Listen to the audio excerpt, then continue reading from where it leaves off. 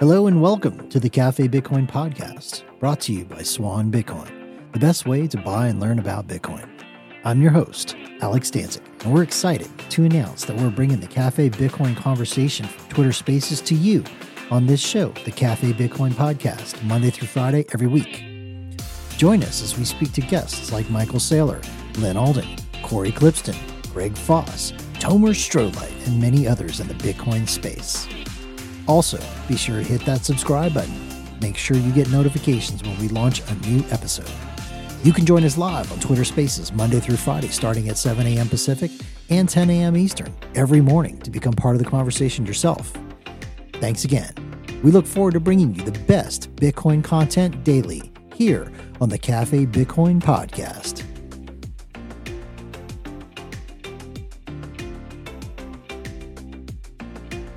All right. Good morning, all you Café Bitcoiners. It is Thursday, December 7th, 2023. It is another fine day in Bitcoin. Prices pulled back just a little bit from 44K. And wow, it's being talked about quite a bit. It's being talked about in congressional testimony. It's being talked about in presidential debates.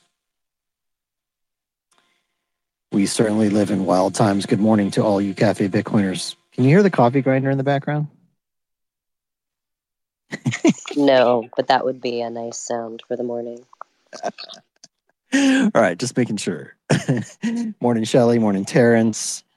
Dombe out in the audience. All the rest of you Café Bitcoiners. Good morning, Jacob, over there in Vegas. I will be there tonight for Unconfiscated. Good morning. Good morning to all you criminals. Oh, yeah, it's so sad. All right, let's intro the show and get rolling into our stuff today. Welcome to Café Bitcoin episode 493.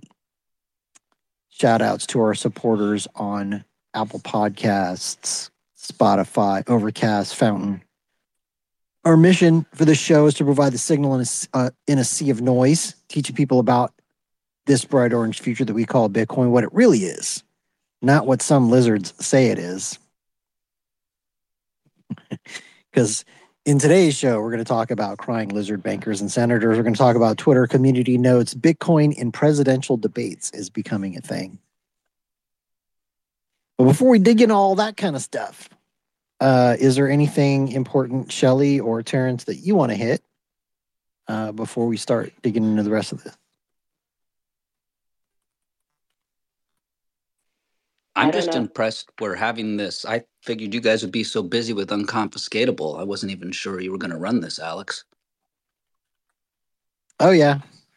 I'm still at home. I mean, I would have loved to be in Vegas already, but we're in a bull market, man. So I'm working as much as possible here and not spending the entire time over at Unconfiscatable. But a lot of our crew is there. Yeah, right on. I think I'm going to see the other half of your crew in West Hollywood today, so I'm pretty excited about that. And just a side note for anybody that's interested in checking out the Unconfiscatable content today, Simply Bitcoin and Unconfiscatable will be streaming it to their YouTube channel, but also we'll be having Spaces. So the panels from the conference will be coming in through Spaces. I believe Simply Bitcoin and Unconfiscatable will be doing that one, but you won't be missing a thing if you're not in Vegas. Still going to get to check out all those awesome panels. All right, so briefly on that note, I saw Anna's hoodie on her tweet, and I'm going to need one of those. So whatever we have to do to make that happen, let me know when you see me. I will put in a word. Thank you. This place is a fiat hellhole. That is true. That's why they have the conference here. They're like, let's give extreme contrast. One day in Vegas undoes 2 months of Bitcoin wavelength building. It's all good, though. Good times. It's amazing to me the nature of humanity. You know, there's always going to be a place for Things like Vegas, I suppose. For what it's worth, I think it's so cool having a conference here or an event because it's truly like an experience. And that's similar to, I feel like, how with Pacific Bitcoin is going to these events where they're in a very interesting place where you're with all of your Bitcoin friends and doing something that you normally wouldn't do. It's just not only are you getting to run into everybody down in the lobby, but you're also going to the event. But then you're in Vegas with all of these buddies of yours, and it's quite an experience. So it's much more than just going to one single panel or talks and stuff. It's like you're really getting a life memory with it. So it's been fun this week. Really looking forward to everybody getting down here this weekend. But Jacob, dude, when I saw you, you literally walked right by me and pretend like you didn't even see me. It doesn't match what you're saying. Your mustache threw me off. I didn't know it was you. Don't worry, he did it to me too. Did any of you the poker tournament last night? Who won? I played. We left before the final table. Cal was at the final table. Cal crushed me with a full house against my trip aces. Not cool. Thought Bitcoin was a friendly place. No, it was a fun time. Final table got interesting. Me and Peter hung strong. We were at the same table. Lots of fun banter. And we made it maybe to like halfway through, and then we got knocked out. I don't know the winner, though.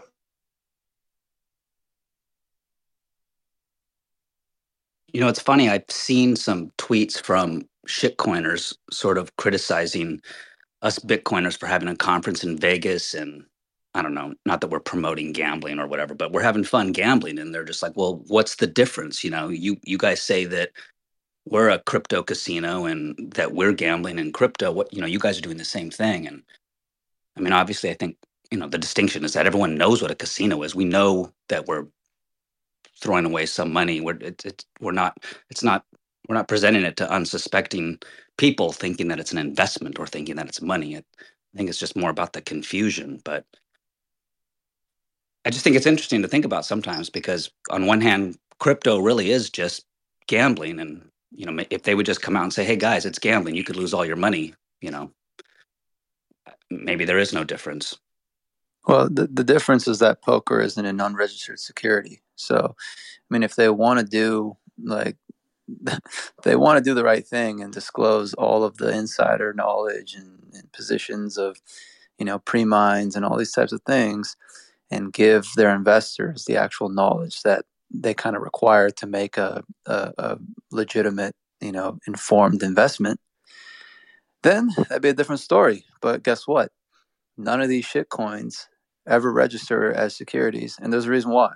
Because as soon as they did, all of their investors would get cold feet because they'd realize that they've invested into a fucking Ponzi piece of shit. Yeah, and that's what I mean. If they just said, "Hey guys, these aren't investments. We're no longer going to carry that narrative. Like it's just gambling. Come have fun with Doggy Koto." I guess, and part of okay. It's interesting because you've got on one hand, you've got the shitcoins who are really trying to act like, they're innovative and, they're providing some service that's necessary in the world. And like, that's one side of the coin. And that's like your ETHs, your souls, your, whatever, like all these shitcoins who are pretending like they're doing something important. And then on the other side, you've got your complete like degen gambling, pump and dump. Everyone knows it's a pump and dump, like the BRC20s. No one's actually pretending that these things do anything. Everyone who's participating knows that they're going to zero and that they're a hot potato.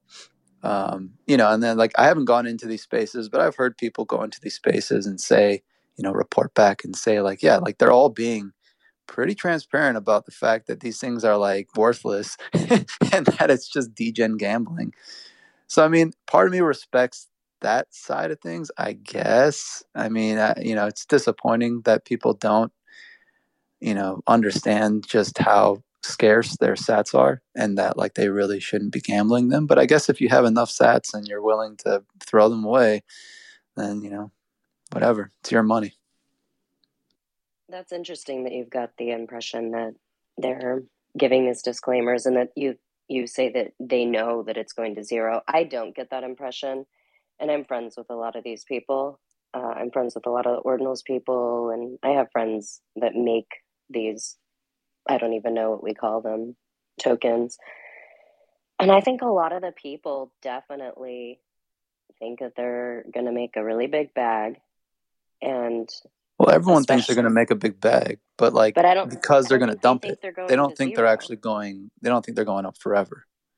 Okay, I see what you're saying. So the ones that are orchestrating it, that are planning on exiting, know it. But I don't think that all the people participating, I guess there are a lot of people in China. The thing that's sad about it to me is like, okay, that's great that you're being transparent to your American bros. What about all the people in China that are going to get wrecked? You know, like those people matter too. And regarding the whole, Vegas being a shitcoin thing, I don't disagree. I always hated Vegas growing up my whole life. In California, I had zero interest in going. And I have a lot of friends that like going to Vegas, obviously. I think those people are interesting, and only because I don't understand their psychology. Living here is great, but the whole fiat aspect isn't exciting to me. But what most people don't know, even though everyone does know about gambling, is a lot of people jump off of buildings here. Like a lot of people commit suicide in this town, and it's not reported. They don't put it on the news. That was one of the first things I learned when I moved here. And I only found out because locals told me, but they purposely suppress the amount of deaths that occur in the city because they don't want people to be deterred from coming. So the reason why people know that Vegas is a shitcoin is because of anecdotal experience over time, right? Somebody saw their friend get wrecked, or, somebody saw their neighbor lose their home. And just, it's been here for so long that enough time has passed that people have that awareness. And I feel like that's what shitcoins will be in the long run. Eventually people will figure it out, like, oh, that's Vegas. It's just too early. That's why people don't fully correlate that yet.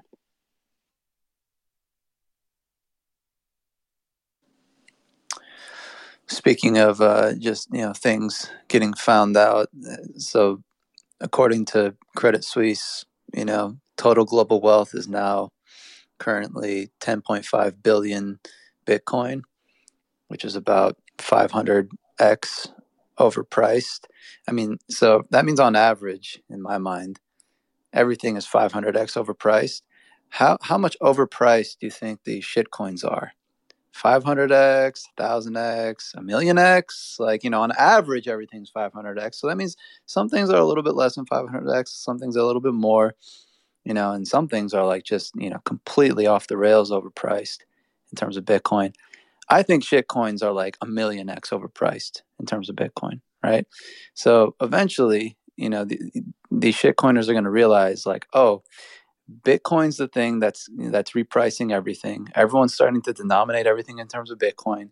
My shit coins keep on losing value in terms of Bitcoin. I should probably dump these shit coins and get as many sats as I can while I still can, because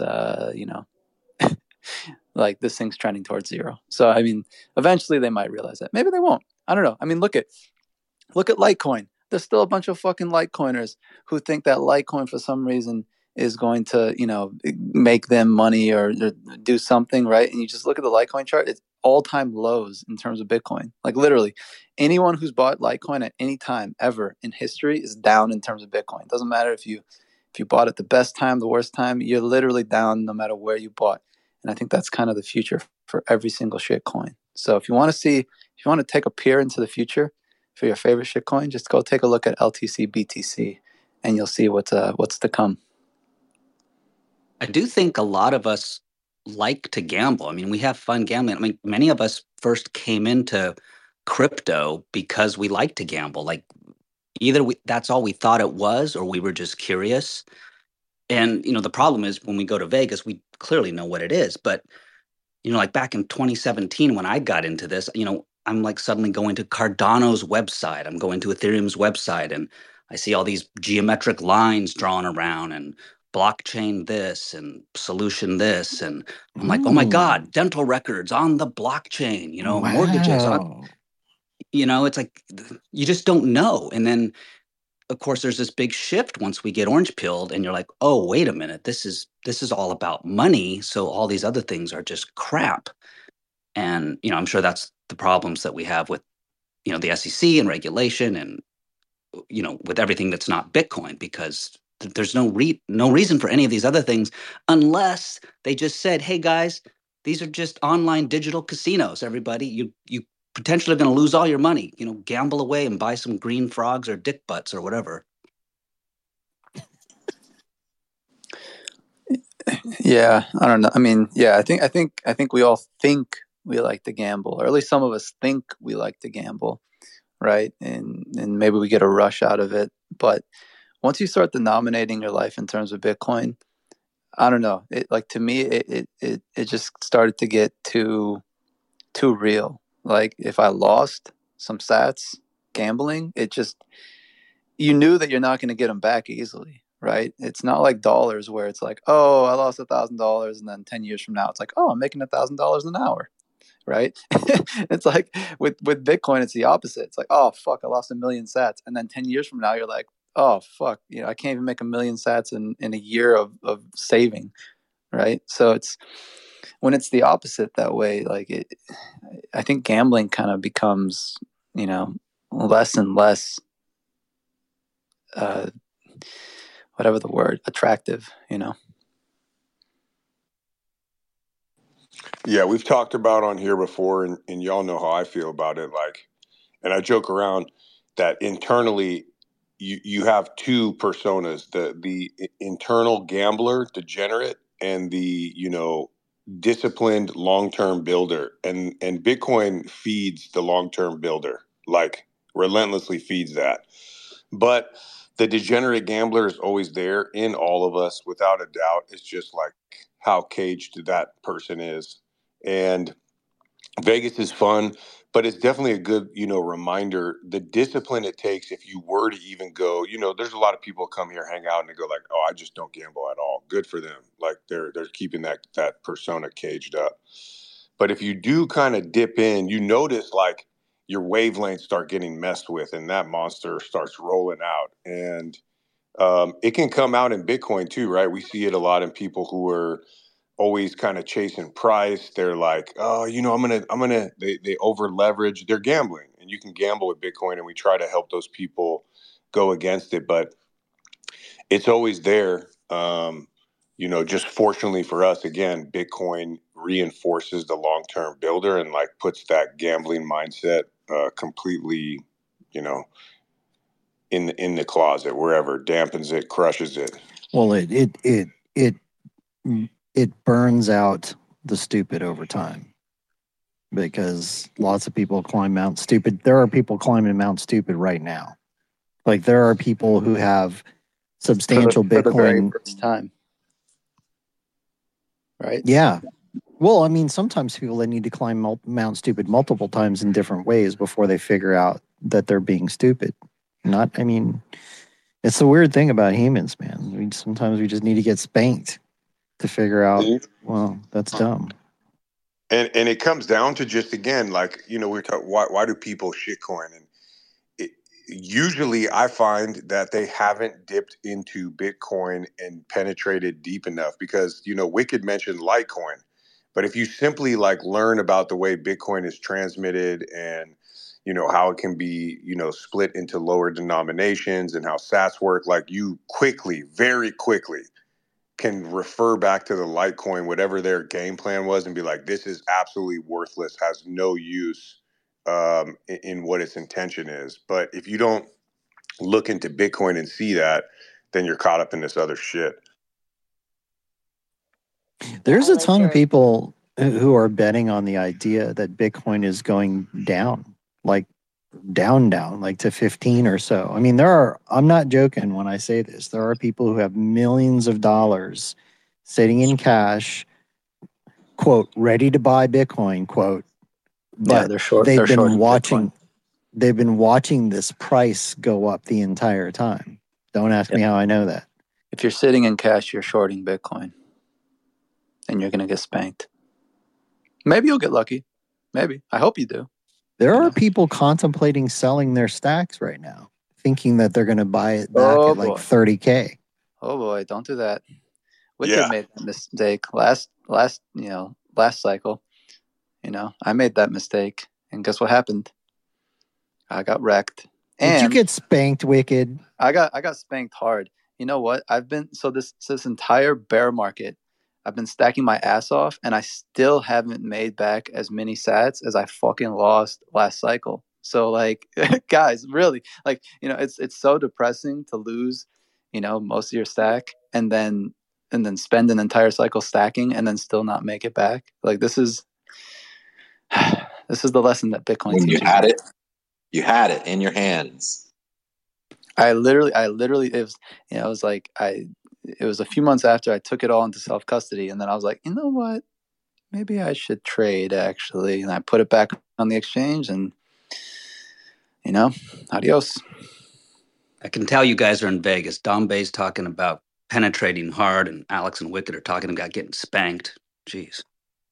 Dom's not in literally Vegas recording his yet. faces at the craps table, right? Yeah, Hey. I'm preaching all this stuff as I'm like, yeah. So wait, this slot machine, it's positioned towards the cash machine. I'm telling you, this thing hits like I just know it. Oh, and by the way, Bitcoin's going to drop, and I'm going to time it perfectly.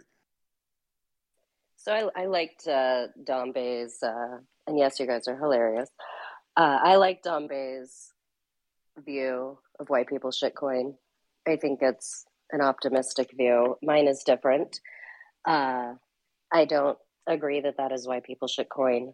I think the reason why people shitcoin is we live in a society of people who, A, never had any financial education, unless they come from a wealthy family and that was imparted to them. But the majority of people don't have financial education. It doesn't matter how much they make. There are a lot of people who make over $1 million a year but are poor, living paycheck to paycheck with a lot of debt. I think that the other reason, B, is the incredibly high time preference that most people have based on getting everything now. People's attention spans have decreased over the past 5 to 10 years, most likely from the usage of cell phones and swiping up, down, right, left. Everything at your fingertips. You can have anything you want instantly. Your clothes in the mail today. Supplies for your home in the mail today. Dinner at your door, not just pizza, but any meal you could want around town delivered to you instantly. And because people are so used to instant gratification and they don't have financial education, when you couple those two things and you give them an idea, hey, if you buy one of these things, you can become rich. It's like the lottery at that point, and everyone wants that hope. They don't have interest in learning about the difference between Bitcoin and shitcoins. Most of people, I don't think, know that there's a difference, but I think the people that even once they become aware, they don't care. They're not like, oh, wow, Bitcoin's amazing. It solves problems for the world. They still want to get their bag, and they want to get it quickly.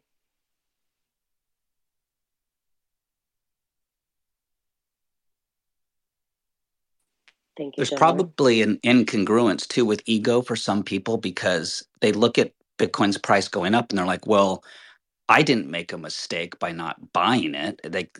So it must, like Alex was saying, like these people that are saying, no, it's going to come back down to 10. It's going back down to 15. I'll get in at a better price.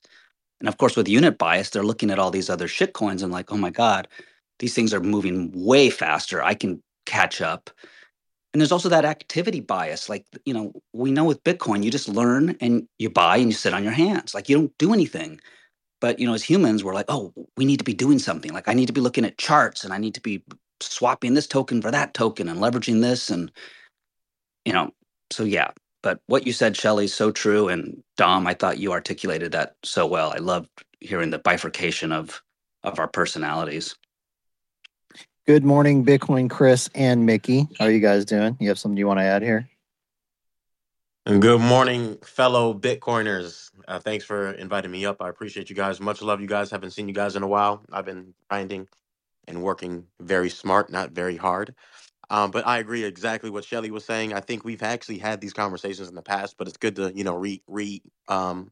revisit these topics. Right, financial education is definitely the main factor.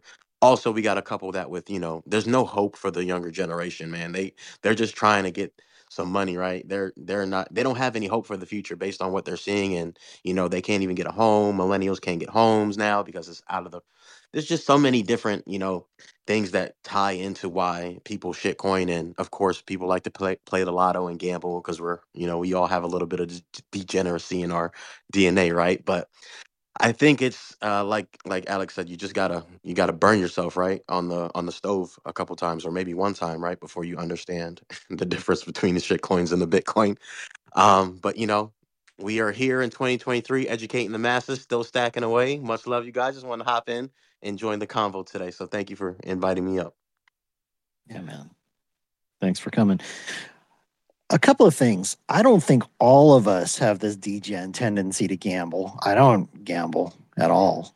I don't like it. We know you. We know you want to. We know you want to. I'm curious. I'd be curious to know what percentage of the population, like Terrence was saying, we all like to gamble. No, not all of us. I would be curious what percentage of the population likes doing it and does it on the regular. Wait, question, Alex. So, have you ever gambled?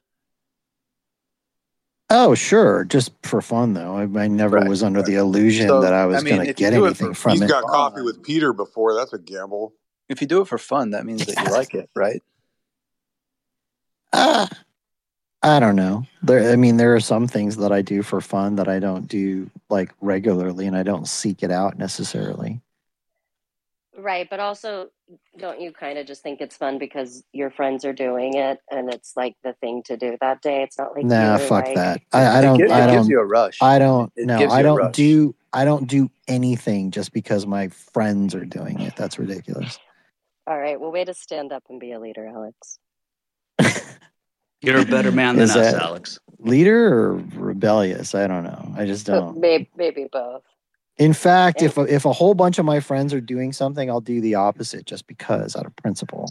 Yeah. Like okay, so that's interesting because I also don't like to gamble, and I also like to do the opposite of what the crowd is doing. So, yeah, we definitely need to do a study. We got to get some stats. Well, I think we can look at the stats of people that buy. We talked about this again last time. How many people that buy lottery tickets, right? A huge section of the population, if I'm not mistaken, partakes in the fucking lottery, right? And also, there's a percentage of the population that goes to Vegas and gambles as well. So that data would definitely be dope to look up and compare and contrast. Chris, do you know when it comes to lottery tickets? Because I don't really follow the lottery. I've never really cared about it. But I actually don't play the lotto, but I always see like all these news articles, and I'm in Florida. Somebody won like a bunch of money and they didn't claim it yet. So I saw like a bunch of people online talking about it on my Facebook page. So no, I don't really know, but I'm sure it's a quick Google search away. Well, yeah, what I think would be interesting to see is it feels like to me when the price goes up on the pot for lottery that like a bunch of people YOLO in to lottery. Oh, heck yeah. So that's a self, there's definitely I do. Self-reinforcing Can't win if you don't play. Can't win if you don't play. But that's why it's funny. I feel like it's similar to Bitcoin in that way that like Bitcoin can be a great deal at like 12,000 and no one wants to buy it, but now it's at 50 and like everyone's YOLOing in. And I just think it's interesting that it seems similar to the lottery where like a lot of people don't care about buying lottery tickets until it's $1 billion and now they're driving to a different state just to buy tickets. It just seems like the same pattern and it's kind of amusing. At a certain price that it's actually statistically in your favor to buy a couple tickets. I mean, don't YOLO in with your life savings, but whenever it gets over like $600 million, the odds are actually in your favor in a weird math way. So that's the only time I ever buy a ticket or two is when it's like over $500 million. Yeah, I should actually play more. You guys don't know this about me, but I'm really good at almost winning the lottery. And what I mean by that is, I know it sounds hilarious, but it's true. Like, I'm not just this is not some bullshit. I actually posted a receipt on Twitter. It's in my feed somewhere that last time when it went over $1 billion and I was in Arizona and California that week. So I just bought tickets in both states because I could. And I was off by one digit on every single number except for like the two that I got right, but everything else I was off by one. And that happens every time I play. I'm either one up or one under on every number. And I'm like, I feel like God's just telling me, you should have bought Bitcoin. It's sweet Oh, that you look, guys think the lottery exists. Sometimes I forget what like sweet little babies you guys are, little tender butterflies out there. You guys think the lottery exists? You know what? The earth is flat as well. We You don't know, know that Shelley, either. the Here winning comes numbers Peter with of the spoon. Good morning to Peter. It's nice of you to finally join us. You must have been up late doing stuff in Vegas last night. Yes, Peter, please address me. We got back from the from the casino at, I don't know, 4:35, something like that. So yeah, I slept in a little bit. Sorry. did you Okay, do your who won? push-ups? We've been waiting all morning to find out who won. Who won Definitely. who won the poker tournament? The confiscatable one? Right. All I know is Tao came in fourth, and there was 3 people left. And at that point, I left unconfiscatable, so I'm not sure who won. what place did you have to get in to break even? I did not break even. Yeah. And on the unconf. You know, I don't even remember what the payouts were. They paid out this year. They paid out 1 through 9, 1 through 9. They paid out everybody on the final table. I know that 9 got like $150. I think it was probably 4th place, something like that, 4th or 5th place to break even, something like. But there was also they had a neat thing. There was some bounty cards. So there was 0.0003. It's about $115.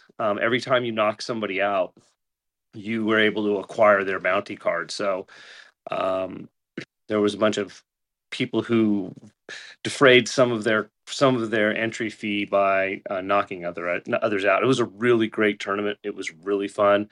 Tone did a great job. All the people at Unconfiscatable did a great job putting it on. Had a blast. Did I miss it? Who won? Did you announce who won?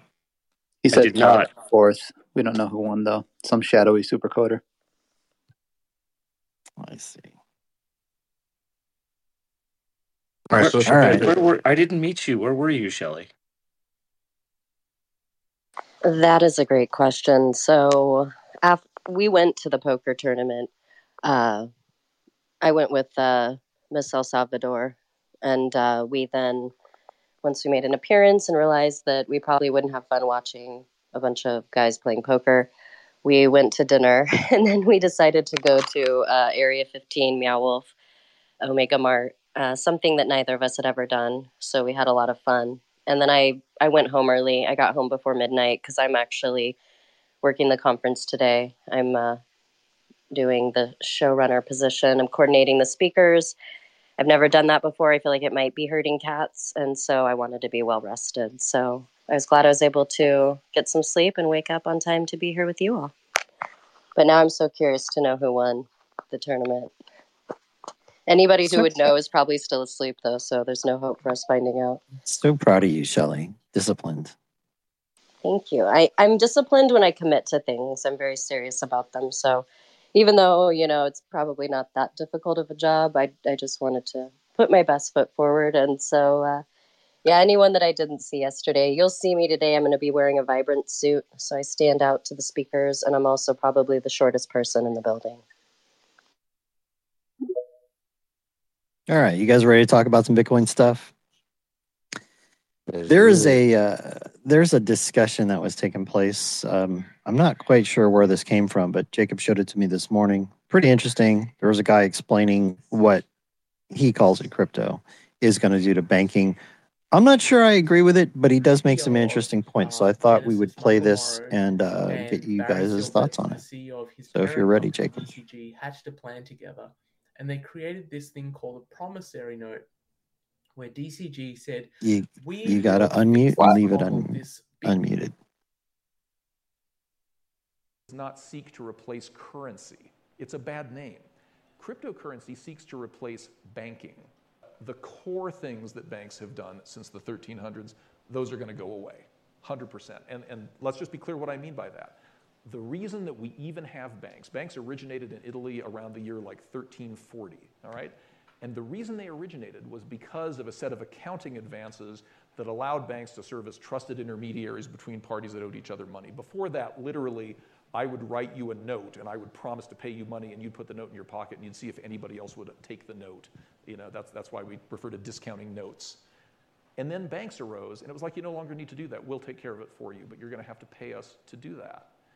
That function of needing a trusted intermediary to maintain ledgers of account to figure out, do I owe Brooks money or does Brooks owe me money? It turns out that function no longer has to be done by human beings. The same way we don't need postal clerks anymore. I can send you an email for free and it's instant and that's just the end of the post office. Sorry, but it just is. That function will go away. What's going to be left for banks is the high value add services, structured finance, investment advisory, all of the things that make a dynamic economy function. We still need people to do that. There's a lot of creativity going on in finance. But the core of banking, the base of the pyramid, the thing that drives most of their revenue, doesn't need to exist. And that's why I say, and I was saying to one of the organizers even before we stood up at this panel, cryptocurrency does not seek to replace currency. It's a bad name. Cryptocurrency seeks to replace banking. Just if you take nothing from this panel but that's what you need to understand. Okay, so yeah, I don't Email me a necessarily package, please. I don't necessarily agree with all that, but the thing that I found interesting was the part about the centralized ledger. Do any of you have any comments about this? I mean, I don't fully agree with this stuff and this thinking. I mean, you guys know what I think about all of this, and what I've said about banking system, fiat system, whatever. But I mean, and even in the white paper, Satoshi calls out, the problems with trusted third parties. But I don't remember in there him talking about creating Bitcoin to take down banks. It was a peer-to-peer ability to transact. And, I mean, if it changes the way that banks do their predatory and fraudulent models, then maybe that's good for humanity. I think that they're going to still we're going to see it in stages. We're already seeing it right now. They're just now scratching at it and trying to figure out how they're going to play it. Eventually you can imagine, I've said it before, the rats are trying to climb onto the ship. So, they're going to try to figure out how they can attach themselves as a barnacle onto this ship and to get some sort of benefit out of it. And they'll still provide services for humanity. We'll see how it goes. I don't think that Bitcoin is meant to shut down banks, like just a clear statement like that. I mean, I would say Bitcoin's meant to shut down central banks, though, because, I mean, it does take the power away from them in terms of the issuance of money. So in that sense, I would say it's meant to shut down central banks. What I do believe, though, is that there will be kind of a flourishing of private banking. And many of us are already serving as private banks, whether or not we see ourselves that way, right? I mean, I'm pretty sure most of you, if you don't at least advise your friends and family on their Bitcoin, you might even, manage the Bitcoin of your friends and family. So you yourself are a private bank in a sense, right? You're a community bank. You're already becoming like kind of the next tier of banking.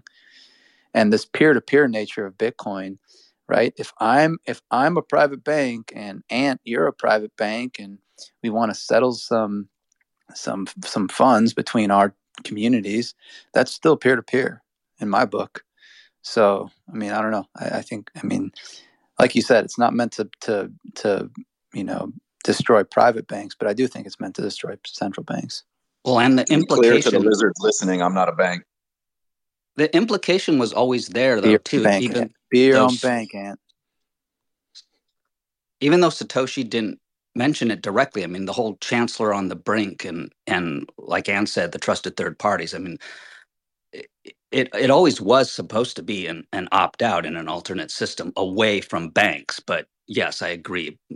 I think we're talking about central banks, not services that we would need beyond just the basic stuff.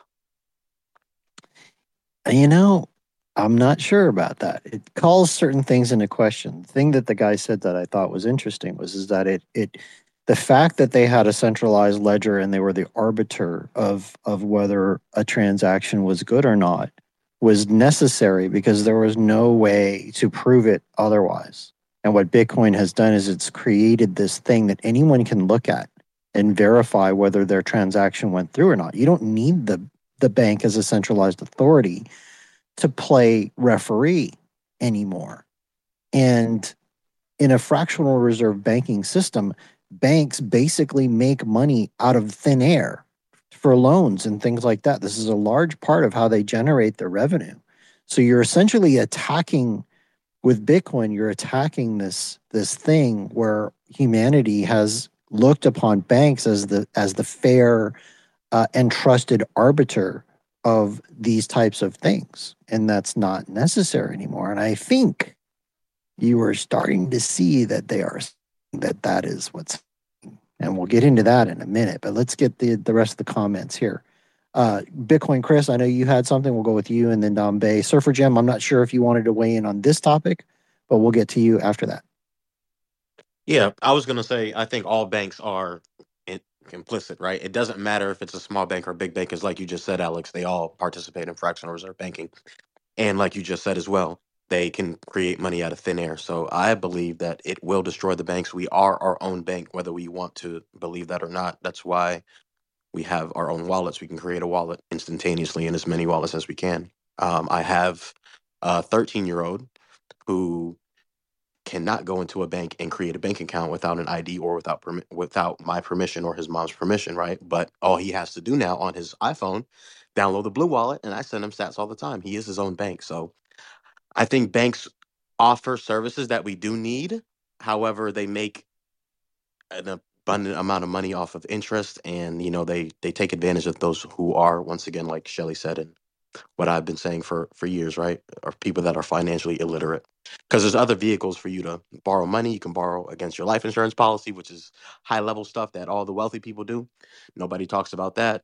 You can also, fix your credit and get a lower interest rate versus having, bad credit, getting a higher interest rate, paying more. So, they make money off of people's ignorance. So if you don't know how the system works, how the game works, and we weren't taught this, right? We're all rebels in this room. We all understand that, the system is flawed and it's fucked up. So we're just trying to get our way. We are opting out of that system with Bitcoin, whether we understand that we're our own banks or not. That's just peaceful revolution underway. Right. Dombe? Yeah, I think the post office comparison is interesting. It gets you thinking a little bit. One thing I always think about is we talk about, looking out long term. Look how long, and I know Ant was saying, with the packages, which is true. Email, you can't send packages, but as he mentioned, though, the talker of that clip you played, he said the core services, like the original reason on why it came to exist, right? This thought of the post office delivering written correspondence for important things, and of course, and again, the core of banking being, being able to take your money to a place that can hold that for you so you won't lose it, and that core function being no longer necessary. But look how long it's taken.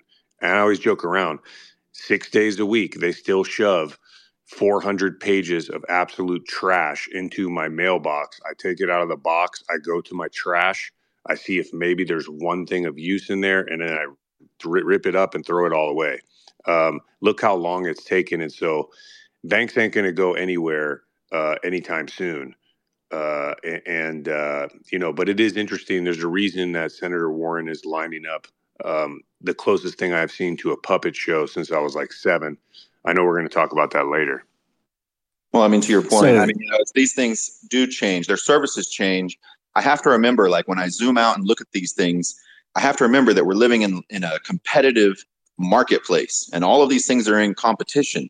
The banks have created their moat to competition because they've entrenched themselves using their money printing capabilities to basically eliminate the competition in a lot of ways, and using their government regulations and their friends in high places and their serpent milk that they drink every night. I don't know. But the reality is what they're facing now is that Bitcoin represents an opportunity for them to compete. So, yeah, I mean, it's like it doesn't eliminate, but it does force them to compete.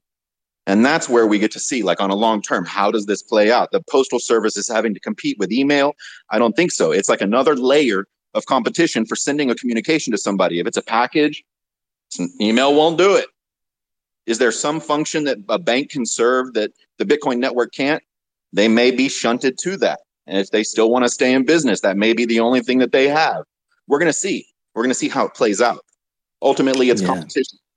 I think private eCash, baby. Like that's gonna be a pretty fucking sick thing once it starts to become more widespread. So Bitcoin backed mints issuing their own Satoshi denominated private eCash. Right. Something that Dom was saying is that like one of the core functions of banks these days is that we give them our cash to hold the cash. But I would argue that just going back to first principles, the reason that's a secondary effect of the reason people do that at all is because banks had established themselves as that centralized party, the trusted third party who was the arbiter, verify that we weren't double spending all these transactions, which is, again, this is the thing that Bitcoin blows up. So if I agree, I think the core function was based upon the idea that they were the trusted arbiter, and that is being challenged. And how do we know it's being challenged? Well, because the lizards are crying about it, right? And we're going to get to that in 1 second. I want to see if Jim has anything else to add here before we get to that. Well, you guys are so good at explaining all this stuff. You covered everything I think I wanted to say, except the wording the guy used in that clip.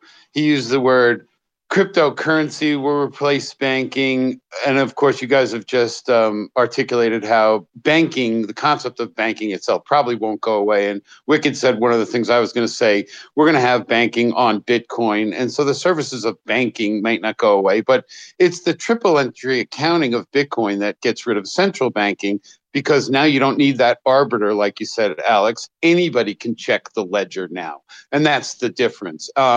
I did raise my hand initially, Alex, to tell everybody who won the poker game, because in the Telegram channel for Unconfiscatable, it was posted. A guy goes by the name of Timo, Timo. Maybe it's Timo. He won. I don't know who he is. Another guy named Jeff took second place. Tao took fourth place. Our buddy Tao, I finally got to meet him last night, which was awesome. For Jim, that means Mark took third place. Okay, good. Well, Peter, you had to be there because Peter was Tao's cheering section. He was Tao's cheerleader, the loudest guy in the crowd. Every time Tao won a hand, it was classic and it was fun and it was a great night and it went flawless. Tone pulled off an excellent poker tournament. Like everything about this conference is excellent. Alex, looking forward to seeing you later. Shelly, same thing. I'm sorry we missed each other last night, but we'll get to hang out later. Anybody who's missing it this year, try to make it next year. It's a great conference, so I had to plug that for a minute. And thank you always for having me up, you guys. This is always great. I always learn stuff, and hopefully I can contribute a little bit here and there. And I got to tell everybody who won the poker game, so that's my contribution today. Thank you. And by the way, we did the calculation. Tao got 0.135 Bitcoin for fourth place. So that's about $6,000.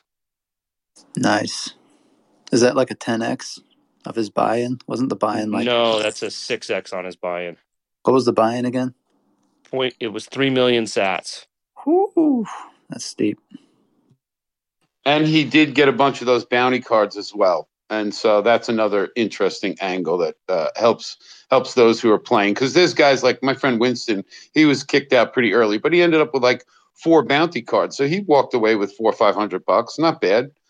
So it's a great conference and a great poker tournament for anybody who missed it. All right. Going back to this, thank you, by the way, for letting us know. But going back to this idea of there may be some sense that the role of banks is potentially under attack. Well, this is how we're ready. Play it. I've always been deeply opposed to crypto, Bitcoin, etc. You pointed out the only true use case for it is criminals, drug traffickers, anti-money laundering, tax avoidance, and that is a use case because it is somewhat anonymous, not fully, and because you can move money instantaneously, and because it doesn't go through as you mentioned, all these systems have built up over many years. Know your customer, sanctions, OFAC. They can get bypass all of that. If I was the government, I'd close it down. Okay. I've always been deeply.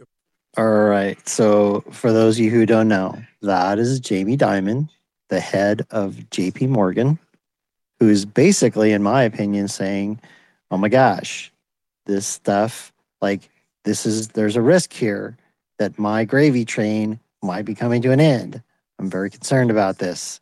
I don't have a Bitcoin ETF that's about to be approved. What the hell am I going to do? The government should close it down. The big sandwich maker doesn't want all of us to make our own sandwiches. The sandwich maker wants to hate on the quesadilla.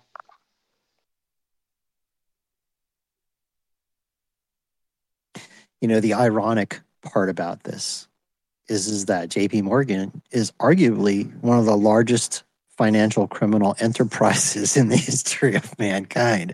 I mean, if you go and you look at their record, it's not great. I think they've spent like $38 billion just in fees over all their malfeasance. It's insane. Yeah, imagine their profit, and that's all they paid. This is always the case, and this is why I get so passionate and so pissed off about these banks. They all need to burn down with all this bullshit. But he's also buying Bitcoin, right? I posted a video a while ago about they do these coordinated attacks, right? They give mass FUD, right? And then they buy the dips, and then they also have private services where they're offering their private and wealthy clients Bitcoin, right? And they have their own JP Morgan coin, right? And they do all this shit, right? And they're so contradictory, but they tell the masses everything the complete opposite of what they do. So, it just makes you want to smash by more Bitcoin to put these fuckers out of business.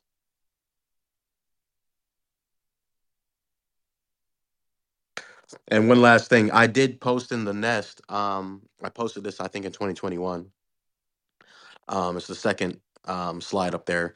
Unified Federal Credit Union you are able to purchase, and I talked about this in a space previously in the past. You can buy Bitcoin on that Federal Credit Union. So I think in the future we're going to see banks, because there's going to be those people that don't want to accept that responsibility of being sovereign, or they don't want to fuck around and find out and lose their keys, right? Because they don't practice correct key management. But thanks to Swan and other entities that help people out with multi-sig and all that good stuff. But I think banks will offer this service of buying your Bitcoin and custodying your Bitcoin, just like I have shown here in Unified Federal Credit Union.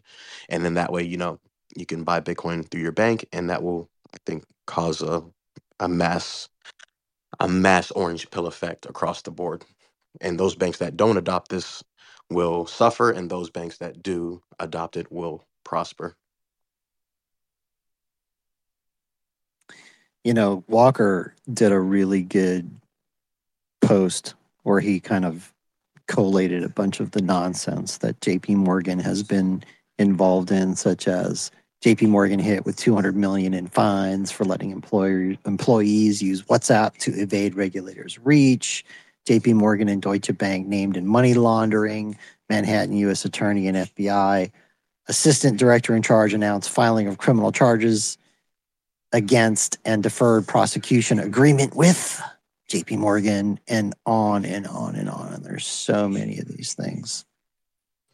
Yeah, Alex, I look forward to the day, but I won't hold my breath, when one of these interviewers has the facts and finds a way to get it on the public record, ask the question of Jamie Dimon, and watch him squirm. Maybe somebody like Joe Kernan one day, although, of course, the powers that be aren't going to let it happen. It has to happen naturally and look natural from the interviewer's point of view. But boy, would that send shockwaves around, the Bitcoin community, the banking community, like, oh, shit, the curtain has been pulled back, and Jamie Dimon has no explanation for why they had to pay such massive fines for their improper actions. It's a big joke, but nobody's really exposing it except guys like us here in the Bitcoin space. But the facts are out there. It's just a matter of time if we get some bold interviewer to actually throw it out there and get it on the public record on a live interview that can't get edited. That would be great. But yeah, so there was.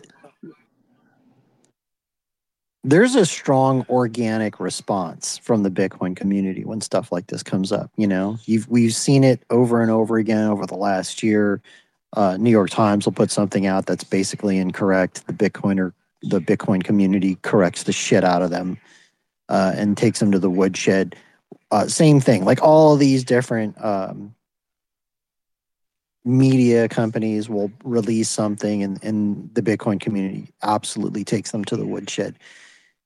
It's fascinating to me, the hypocrisy, though, that's going on here, because as soon as Jamie Dimon said that, of course, Elizabeth Warren, who's interviewing him, agrees. She tweets out, when it comes to banking policy, I don't usually agree with the CEOs of multi-billion-dollar banks. Yeah, sure, Liz. But enforcing anti-money laundering rules against crypto to protect national security is common sense and critical. In other words, if you don't agree with having all your freedoms infringed upon, it's not common sense. She goes, it's time for Congress to act. The hypocrisy is crazy to me. And interestingly enough, apparently, Jamie Dimon, this thing was community noted because the facts are that less than 1% of the trillions of dollars transacted annually across the crypto ecosystem, less than 1% is illicit activity. And the UN is estimating that between 2 to 5% of global GDP, we're talking up to $2 trillion is used for illicit activities through the traditional dollar banking system. And it's like, when are you people going to look at your own backyard instead of attacking this thing that is a foundation for freedom for not just Americans, but people around the entire globe? So there's a part in this puppet show that was unscripted, and maybe Jacob can find it if he can get up from the roulette wheel as he's producing behind the scenes. But Senator Warren goes, and as banks, you guys have these systems in place to prevent, if someone wanted to use money for terrorism and fraud, and Diamond goes, well, yes, they're not foolproof, but yeah, he sneaks in that they're not foolproof because, again, like Surfer Jim said, if you called him to task and said, let's take a look at J.P. Morgan, my good friend, and see what kind of things have gone on with your institution. But he did kind of backpedal and say, well, it's not foolproof, which I thought was hysterical. If Jamie Dimon would have just eliminated the word Bitcoin, it would have been fine what he said.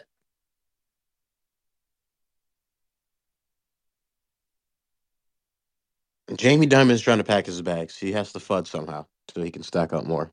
He's a bitch, but, it is what it is. That is how he hurt his arm in that sling. In that one picture, he had his arm in a sling. He was carrying like a ton of ASIC miners up to the 42nd floor of whatever office building in New York he works out of.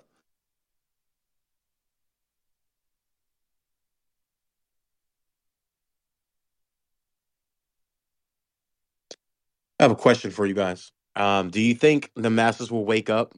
When do you think the masses will wake up in regards to how evil and diabolical our banks are? And do you think it will be before 2028 or after 2028?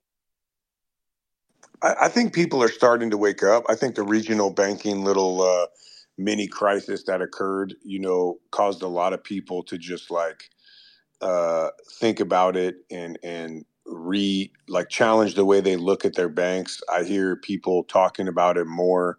I'm sure if you did a survey on trust for banks, it's fallen. Again, that relevance is a big key too, right? You mentioned you have a 13-year-old, but they're never going to really want or need to set foot in a bank.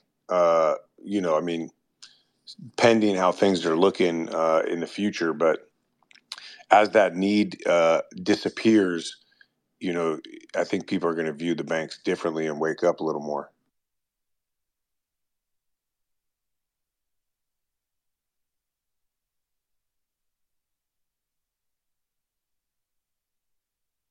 I'll tell you one group that views banks differently: robbers, because there's no more cash in there.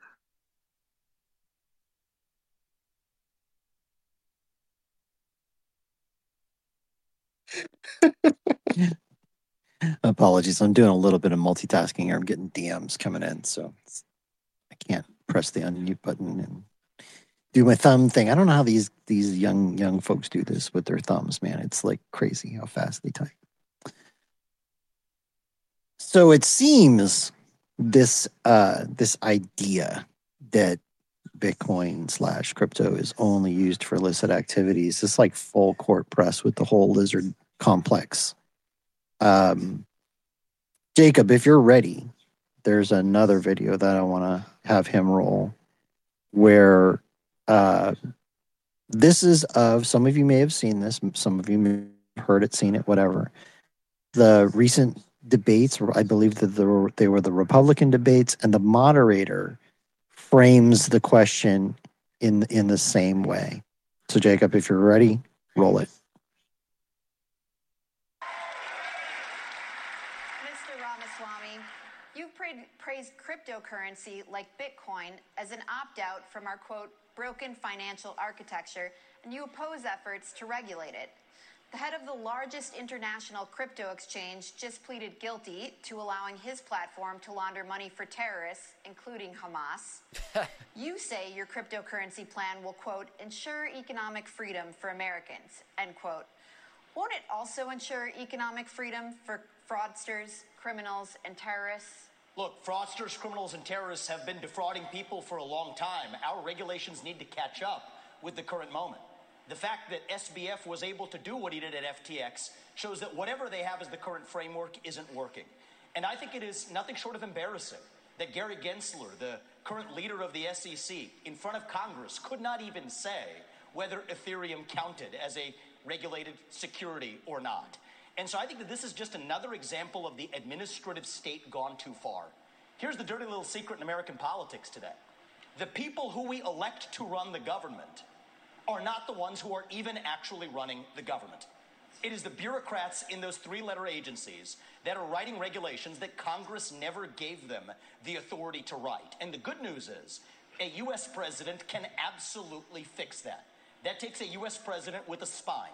So what I've said is in my administration, by the end of year one, we will have a 70%. All right, you can cut it there. So there is a lot to unpack in that.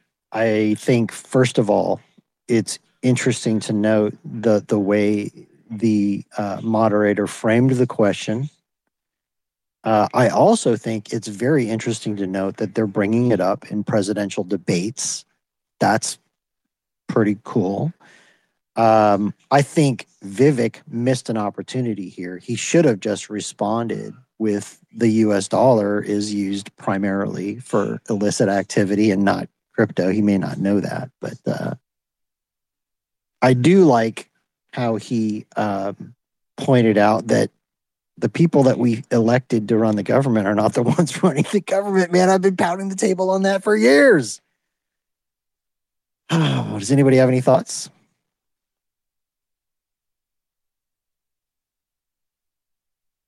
He's right about what he said.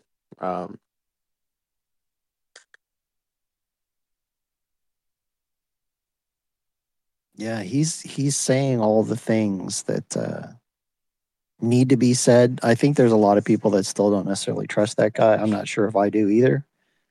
But he is definitely bringing the heat in what he's talking about. He's pointing out things that are pretty well, hasn't anybody talked about this stuff yet? I thought it was interesting how it sounded like he played both sides of the coin on Ethereum by asking or stating that Gary Gensler couldn't state whether or not it was a security, but didn't take that any further. It's because he's got ETH in his bags.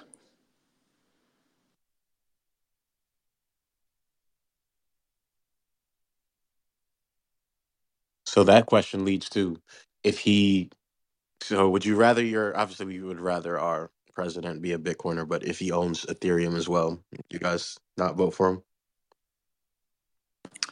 Just means he doesn't really understand it, in my mind.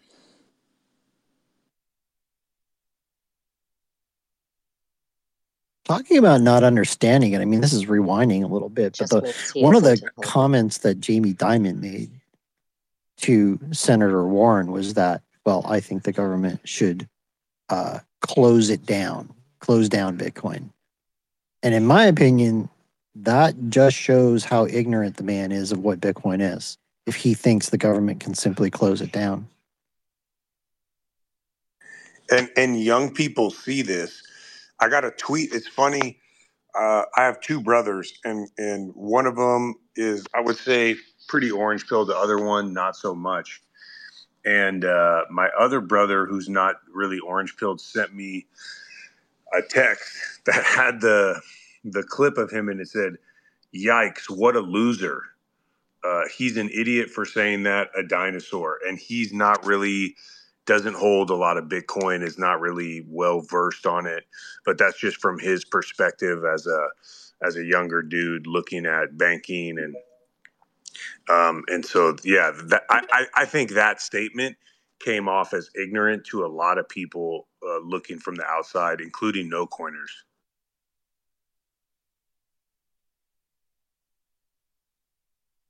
Mickey, did you have a comment?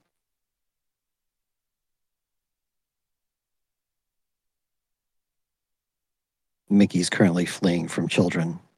Gabe Lord, good morning. Good morning. How are you doing? Fantastic. Thanks for joining us. Did you have something you want to add? No, I actually had to jump for a few minutes. I'm back on now. It's just exciting to be here. Man, Bitcoin Veterans was pretty awesome last night. If you haven't checked it out, check it out. That's my plug for it. Always check it out. Get caught up on the old episodes too. Been around for a minute, starting to catch on. But no, man, I'm happy to be here. I'm just jumping back in to the conversation here. So when I have something of value to add, which may be relatively open to interpretation, then I will jump in. All right.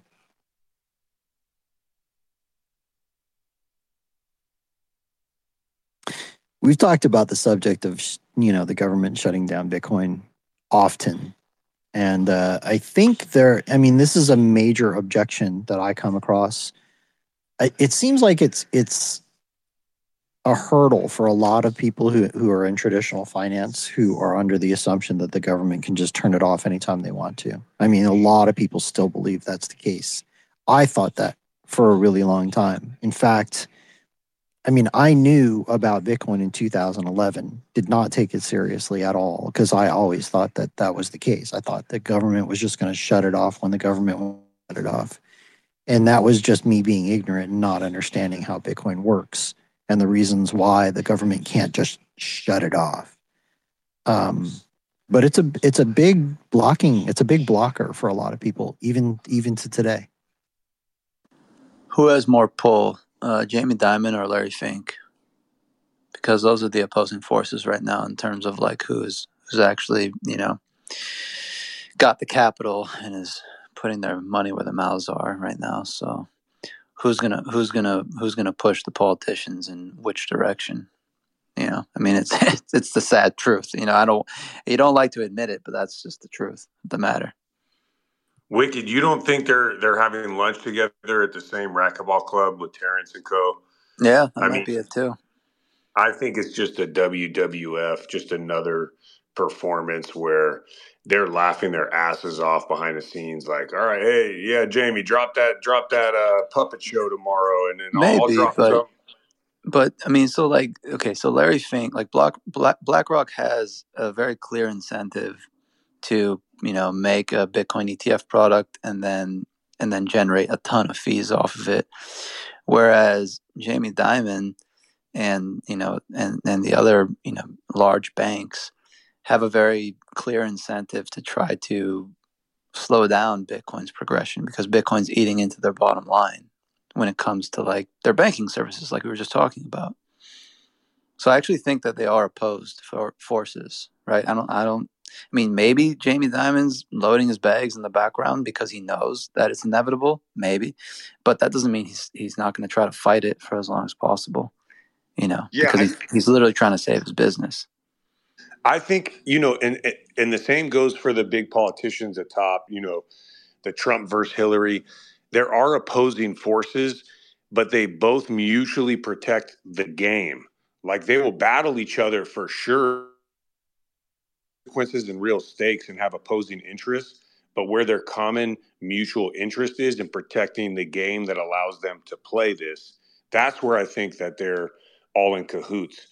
I do believe exactly what you're saying, that they may be fighting like hard fought battles, like Magic Johnson and Bird, you know what I mean? Like it's real to them, but the game is being protected by them both.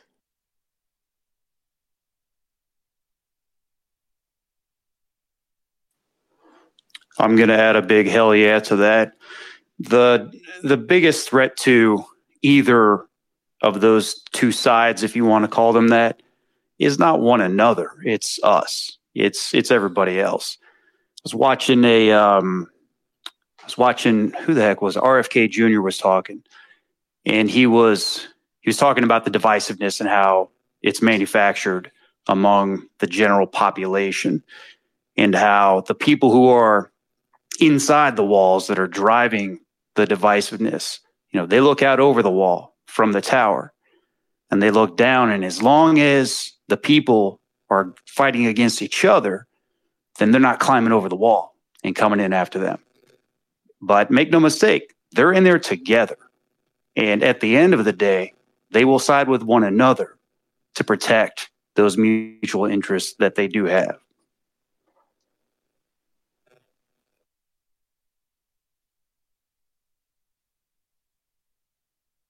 I agree 100%.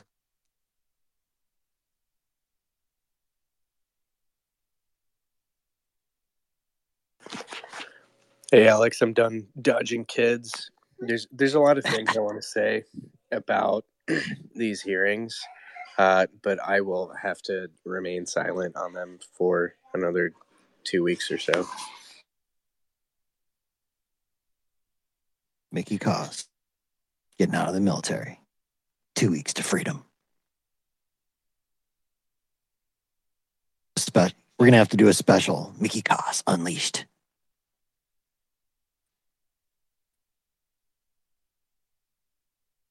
All the things Mickey Cos would have said, but didn't because he was active duty. But now he can say all of it. Y'all are lizards or fucks. This summer, with honorable discharge. One man, one mission. Calling out the lizards.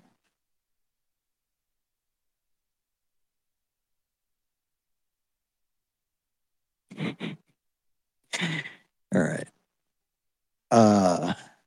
Anything else on the topic of everything we've discussed so far? Yeah, well, I appreciate what the guest last night had to say. He's an incredible guest on Bitcoin Veterans. I do believe that the leadership of different states will still have to head it up for adoption, because when you get the states on board, that puts pressure on the Fed. And the constituents of the states, all the constituents care about is a better lifestyle. And once they're educated and they can see what Bitcoin has to offer, then you have, and they participate and they start earning through Bitcoin, earning as in, number go up, and they start to understand the technology. I'm witnessing it here in Alaska. I felt a really big push in the last week in my community and amongst the leadership. So as they start to understand the push in DC they'll have to capitulate at some point, or the states will just counter them. And I guess it depends on how other states like New York and California feel about Bitcoin in the end. But if their constituents want Bitcoin, they're going to have to capitulate. By big push and by leadership, Wade, to be clear, you're talking about legislators, for the state of Alaska. Is that correct? Yes. Yeah, that is fantastic. And by the way, well done and kudos and keep up the good work, man. For those of you who don't know, Wade's been on the mission up there in Alaska, just doing it, talking to legislators, creating educational sessions, creating videos, producing videos. and he's been absolutely relentless. And apparently, it's starting to pay off. Maybe we'll see some freedom flowers blooming in Alaska.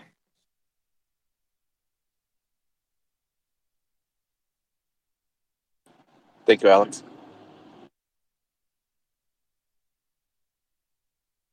Bitcoin Alaska 2025. Hell yeah. Hey, Wade, what's the name of your that YouTube video that you put together? Alaska's future lies in Bitcoin. Yeah. Check that out. YouTube that. Actually, if we can get that up in the nest, that would be awesome. But yeah, Wade is kicking ass up there and doing some amazing things. In that video, it's high quality. It's good stuff. But yeah, that's the kind of thing that we need to boost the signal on.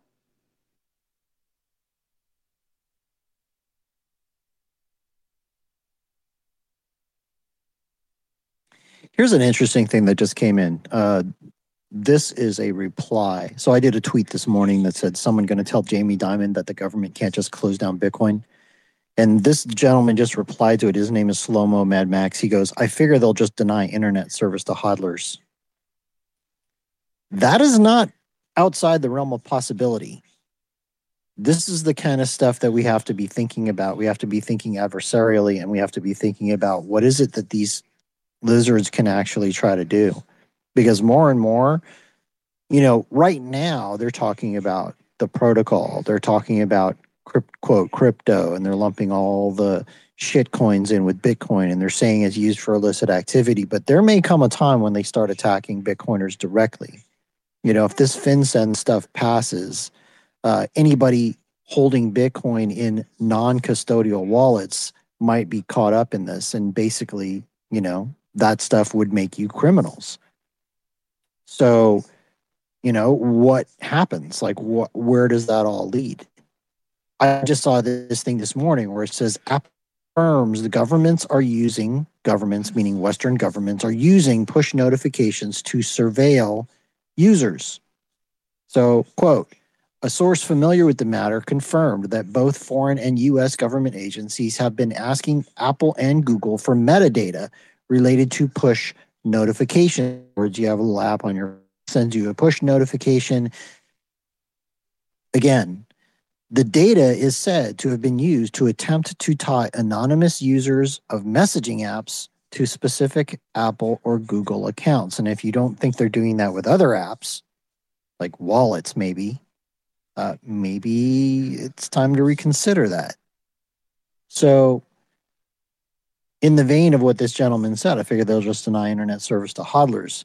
Long term, understand, this does not stop Bitcoin, because they're going to have to do it worldwide, globally, and I promise you there are going to be jurisdictions who are just giving the gigantic bird to that concept and letting their people use it. So you're going to see the game theory of Bitcoin playing out, where some countries are going to be pro-Bitcoin and they are going to absolutely flourish, and other countries that go against it, all they're going to do is be shooting themselves in the foot and damaging their own citizens. So the question becomes, how much of that lizard nonsense are people willing to put up with?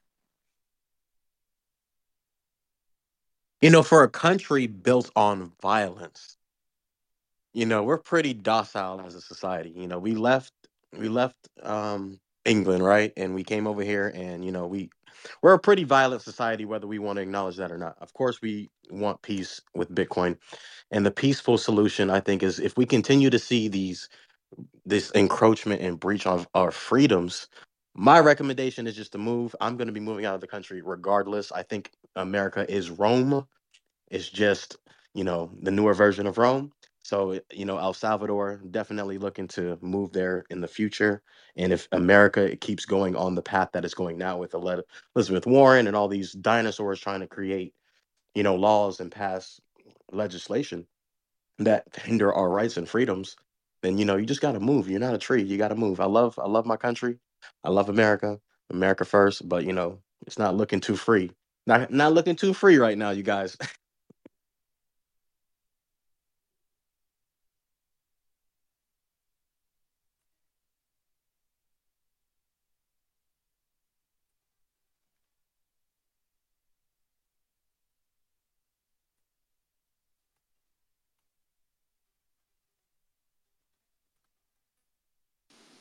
Well, Alex's Twitter went down, so you know how it is sometimes with this Wi-Fi and whatnot.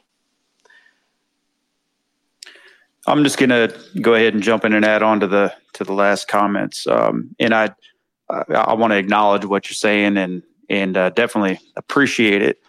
At the same time, I think that there are some people that are going to want to stay or are unable to leave their homes, and the fact is, we can leave here and we can go somewhere else, and that may work out for the short term, maybe even for the rest of our lives. But then for the next generations coming up, what happens if we leave a nation like this in the hands of the kind of people that we're talking about, the type of institutions that we're referring to? And yes, there will likely be some significant crumbling that occurs, but at the same time, things like that left unopposed, they'll reach you eventually. And if they don't reach you, then they'll reach your kids, and they'll reach people later on down the road. So yeah, I can see where you're coming from with both sides, and I'll agree with you that it's crossed my mind as well. But at the same time, departing from opposition is not going to stop that opposition, and that adversary may in turn, in fact, grow stronger, and then the reach will increase, and especially the directions that we're taking towards globalism in all areas. It's my feeling is that we're going to reach a point where there's not going to be anywhere that you can go from this. And something that Bill Stebbins was saying last night on the Bitcoin Veterans podcast was that they've got smart people. We're talking about going after shutting down the Wi-Fi of hodlers, and I mean they've got smart people.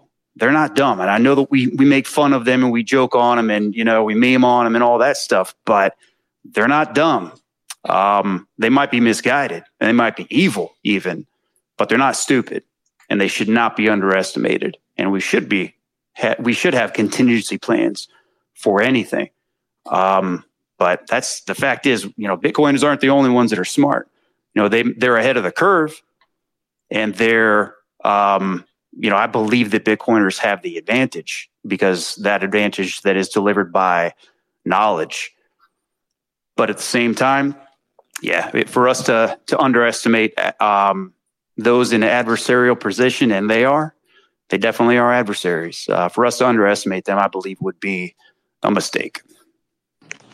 Yeah, I think it's really dangerous to sort of weight a country's treatment of Bitcoin more than anything else, and that's sort of why I joke about that AK-47 stuff all the time, where it's like, okay, you want to move to Europe, you want to move to El Salvador, like U.S. is getting bad, okay, but you can still order an AK-47 online with free shipping in the United States. Like that's still a thing, and so.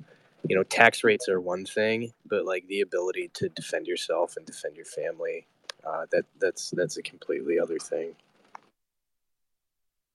This is a pretty these kind of topics are very sensitive for a lot of people. I'm glad we're talking about them because I think this stuff needs to be talked about. I think this discussion makes a lot of people very uncomfortable, and that's okay too. And the reason I say that is the objective here is not to make people uncomfortable, but to understand that like we're in a place in history in our society that if we want to keep our way of life, we have to talk about this stuff. For the longest time, I used to hear the previous generation, the boomer generation, basically said, well, you don't talk about God, and you don't talk about politics, and you don't talk about stuff that people find offensive because you just need to be polite. And that way of thinking got us to where we are today. You can't just shut up and not talk about what's important, because the enemies of freedom, the people who would be happy to take away your freedoms and make you live in a pod and make you eat the bugs and make you not travel more than 15 minutes from your home, they're not going to stop. And in fact, they love it when you shut up and you stop fighting back against that. They love it. That's exactly what they want.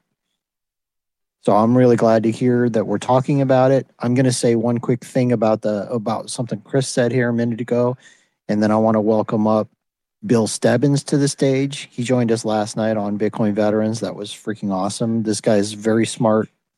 And I appreciate the way that he has adversarial kind of minded thinking about things because it helps us detect where weaknesses are. Also want to say good morning and welcome to Pubby and Anders. So the thing I was going to say real quick, addressing what Chris was talking about, I disagree that America is a violent society. I don't think that's true. I mean, the country broke off from Great Britain and became independent through war. Sure, that happened, but less than 3% of the population did the fighting. Even today, the vast majority of Americans have never been in a violent situation in their lives. They don't know what violence is. Statistically, we know that most human beings, when faced with violence, won't even try to defend themselves. So most people by nature are not violent. There's really only, I suppose that can change, when you put people into very dire circumstances, right? Human beings can change, but for the most part, most Americans are not violent at all. Dombe? Yeah, I was just gonna say, especially with what Gabe was saying and this concept of like, all right, the government comes full throttle, right? They try to kill it. They want to try to shut it down. First of all, I can relate to what Bitcoin Chris says. Like, I often think about just leaving the country, but there's no way I'm gonna miss that fight with y'all. So unfortunately, I will be hanging tight. Even though it's probably there's a lot of good things about getting out, and I don't have any kids, so it's a whole different kind of viewpoint. But the second thing is, we talk about like, how can we prepare for that? I think two ways, mainly, if there were to be some kind of fight like that coming down. Number one, let the mad geniuses of Bitcoin continue to develop and build, support that fully, right? Because they will, like Gabe said, stay ahead of the smart people that are in government, and they'll always be a step ahead. Number two, broaden the adoption, because look at like all the people we've been getting, quality folks from different backgrounds, different groups, different organizations, from military to working folks to folks that are in, have been in business. This broadens like our ability to fight back against a much more significant attack on Bitcoin. And so I think those two areas, if we focus on those, continue to let Bitcoiners build and then broaden adoption by those in other areas as they kind of continue to learn, like we're trending in a good spot. Absolutely. I appreciate your comments, Dom and Gabe, as well. It's great to have, like Alex was saying, it's great to have, opposing arguments and different ways of thinking. Now, don't get me wrong. Again, I love America. I'm not leaving or quitting on America. I just understand that the lizards at bay, right? The lizards that are in, right? They're going to fight tooth and nail to, keep their power. So for me, it's not about leaving or leaving the fight, right? And I agree exactly what you're saying, Doc. Anytime they do anything to stop, Bitcoiners are going to create a way around it, right? That's where innovation comes anytime there's challenges. So I encourage it, actually, because that's Bitcoin is, anti-fragile. So it's actually perfect what they're doing. It makes us stronger. However, for the future, again, I just see it this way. I see America as Rome. They call it the American dream because you have to be asleep to believe it. Back in the day when our parents were growing up, it's completely different from what we are experiencing now. Not only is the cost of living going up, the cost to buy a home is going up, inflation is going up, our politicians are stupid as I don't know what. Even President Bukele, that stated on what show was that? Um I forgot the dude's name. He was on an interview with on the guy that's on Fox News. I forgot his name. Was it Tucker? Yeah, Carlson Tucker. He said he can see from outside looking in, right? Because we're all inside America, right? And we have a skewed vision of things, in my opinion. He can see from the outside looking in that this is a planned annihilation or, destruction of our society from the inside out, guys. We are in different places in the country, but we have to understand that a lot of these places that have the most population, New York is so shitty, LA is so shitty, San Francisco is so shitty. Where a lot of people are on drugs. A lot of people are hopeless. A lot of people, especially younger generation, don't have anything to look forward to. So that's the reason why I came up with my solution is, hey, in the future, stack as much Bitcoin as I can, and most likely I want to leave because I just see where this is going. I hope it doesn't go that way and I'll be a dual citizen here in the US and in El Salvador. But for me, I can see the bright future in El Salvador because freedom is not just about, protecting yourself. Of course, you can protect yourself anywhere, right? Or buying an AK-47 online to ship to your house is pretty dope. I love that. I love America. I love what we can do here. Freedom of speech, right? Second Amendment, Third Amendment, all that good stuff. But, if that's all slowly but surely, we're like frogs in the pot with the heat being turned up slowly.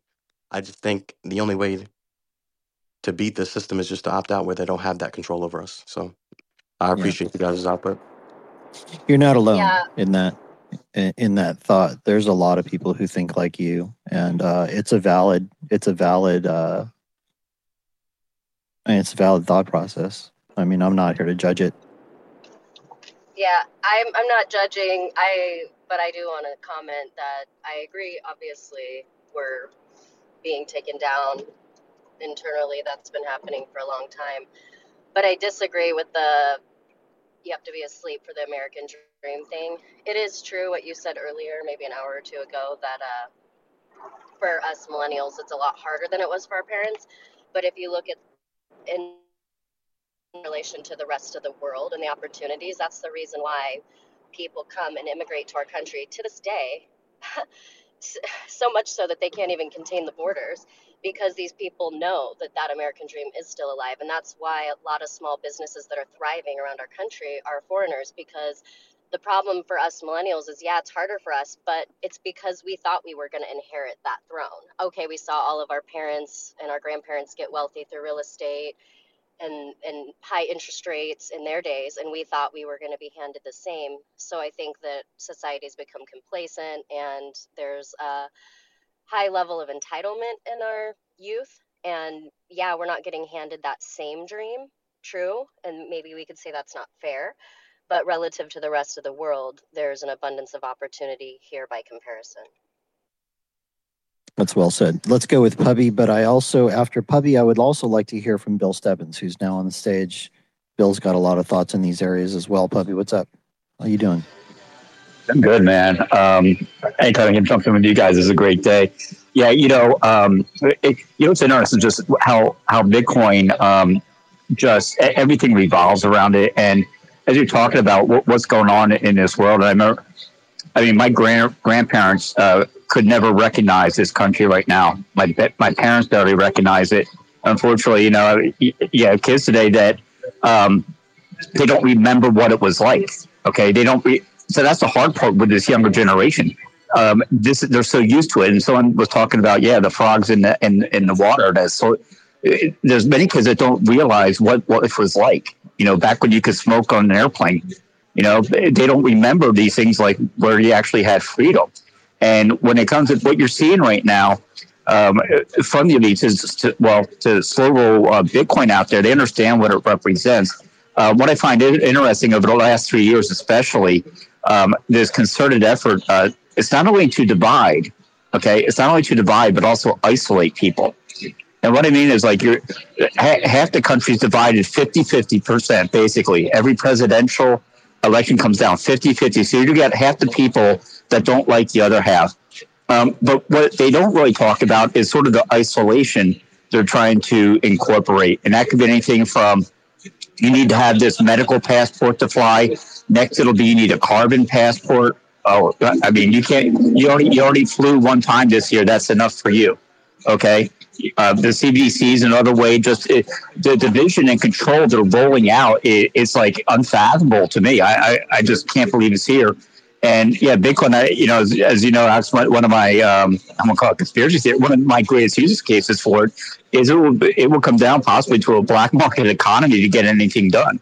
When all your CBDCs are tied to your social credit and carbon scores, That's the only way you can get around. But yeah, everyone's divided. Who's going to lead a resistance, so to speak, when everyone is on lockdown and you're in 15-minute cities, and there's legislation where you have to buy a car that it has like a basically an override system. You know, old cars that you could have gas and get around. No, man, you're looking at a very dystopian future already. A lot of people don't see it though. They don't. They look in the past. They look sideways, but not many people are forward looking. And that's why I love hanging out with you Bitcoiners, man. That's all. All right, thanks for sharing. Want to quick introduce Bill Stebbins. Some of you may know who this guy is. Former Army cavalry officer, lieutenant colonel. He was tasked by the military actually to teach officers as well. And we had a great chat with him last night. And I think he's a very deep thinker and would like to get Bill's thoughts on this. Bill, good morning. Thanks for joining us, man. Hey, good morning. It's great seeing everybody here. I'm I'm only on 2 cups of coffee, so hopefully I can bring some heat here. But such great ideas, great thoughts here. I think just some things that strike me. First of all, it is so easy, and I'm tempted to fall into this from time to time too, to look at the world through these social media propaganda lenses and just see us versus them and see a lot of doom out there. And you know what? I have to reject that. And I would suggest to everyone, and I'm sure you all do as well, is that when I interact with folks out here in the real world, I find such tremendous folks, even folks who are on other sides of the political aisle that perhaps I might gravitate towards. Yet it's not like it's a binary us versus them. Most everyone wants to be free. Most everyone, when you really start talking with folks about the critical aspects of life, you find that it's not like the propagandists on the 3-letter news agencies and et cetera, how they're constructing these profiles, these constructs for us to view the world, because they do want to divide us. And so someone spoke to this just moments ago, and I really appreciate that. So I have so much optimism. But as we talk, Bitcoin is one of its aspects is it is money. It's power. And when you look at our leaders right now, are those the authorities over us, you know, that little phrase, follow the money, our foreign policy, our domestic policy, it's all tracking per the money and what's enriching folks. And so looking at that, this is why my going in thesis as a military planner is that there won't be peaceful coexistence, that construct that there could be somehow that the federal government at some point would say, you know what, we can't kill it. Let's just work with it. And it's just another form of wealth, yada, yada, not that big of a deal. I don't see that. I see, I think Dom said, reference the government coming full throttle. I think that we need to take that as the going in position and then take these incredibly brilliant, amazing brains out there, these folks who have incredible skill coding, incredible skill innovating the technology, but shepherding them and bringing them together in innovative kind of brainstorming sessions, red teaming, a military term for looking at some of the worst scenarios that could be out there. Red teaming, what is right over the ridgeline, future threats, to start proactively innovating against that, counter innovating against that, to construct this armor of Bitcoin, this protective armor of Bitcoin, and all of the different components that a good defensive shield of armor would have, so we can keep this idea going, this freedom. That was a hell of a lot of carbon dioxide for the environment, so I'll stop for a minute.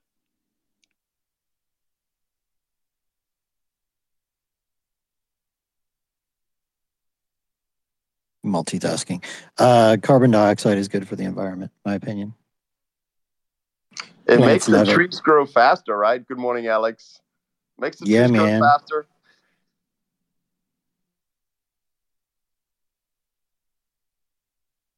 I just wanted to add to that conversation. Probably we'll see tyranny grow until it's defunded, right? We'll just see more and more Patriot Acts and Freedom Acts that encroach on freedoms until they're defunded, and we'll do that with Bitcoin. We'll get there. Yeah, I agree with that. I think the question, the point of the discussion is what happens along the way, and who stays, in the West to slow it down, fight it, whatever. I've not given up on the West just yet. I'm not. When I say the West, I mean America. I'm still here. I don't have plans to leave. That doesn't mean I won't change that at some point, but I mean, there's a lot of good things still happening. Like I see amazing things happening. Just one example, and I hope you guys don't feel like I'm like just pounding the drum on Bitcoin veterans, but it's shocking to me how much traction is happening in that organization. I mean, hundreds of dudes are involved. More guys get involved every single day. These are very high quality individuals. Some of these guys are 04s, 05s, 06s from the military. And these are people who are accustomed to leading hundreds or thousands or tens of thousands of men. Very smart guys in a lot of cases, and they're very action oriented, and they're out there building. Like the rate at which these guys are building stuff is mind blowing. Like upcoming here in Nashville, at Bitcoin 2024, there's going to be a ton of stuff going on, fundraising stuff, community outreach stuff, range day stuff. Bill Stebbins is going to be leading a group series of workshops to sort of game theory out and discuss all the potential attack vectors, how we need to stay on top of them and ahead of them. You're starting to get guys into the ecosystem, the Bitcoin ecosystem, who was trained by the United States military on how to war game and how to plan and how to overcome adversarial forces by profession. And it's very interesting to see the trajectory that's taking. Alex, I think you're exactly right. Look, I don't in any way judge folks who, they have a plan B. It's maybe moving somewhere else. But damn it, I joined the military because I loved this nation, as folks should love their nations. Everybody comes from a different place. You should love your nation. You should love your culture. I love the United States. This is where I was born. But I don't think that's exclusive. That excludes other nations. Defending my nation shouldn't mean that I stick my nose in everybody else's business. So that said, when I pulled away from the military, I still have this sheepdog feeling and this sense of commitment to want to defend the nation. I see that Bitcoin is very instrumental in preserving wealth, preserving something you work very hard for. And that shouldn't be taken away from you. That this should not be pillaged and robbed and pulled away from you and any of your other rights. So that said, my personal stand, my plan B is not to leave. This is my country. This is my home. I'm staying here, and I'm going to fight this thing. And I've gone overseas. I've deployed. I've lived overseas outside of the military. And so I have an appreciation for this country, and I'll be damned if I'm going to leave. And so I think that it's time to roll up the sleeves and counter innovate and really work hard to ensure that this project doesn't die, just like our founding fathers. They had an idea for freedom, but they had to roll up their sleeves, and it was a very uncertain battle. They had no guarantees that they could overthrow the superpower of the world at that time.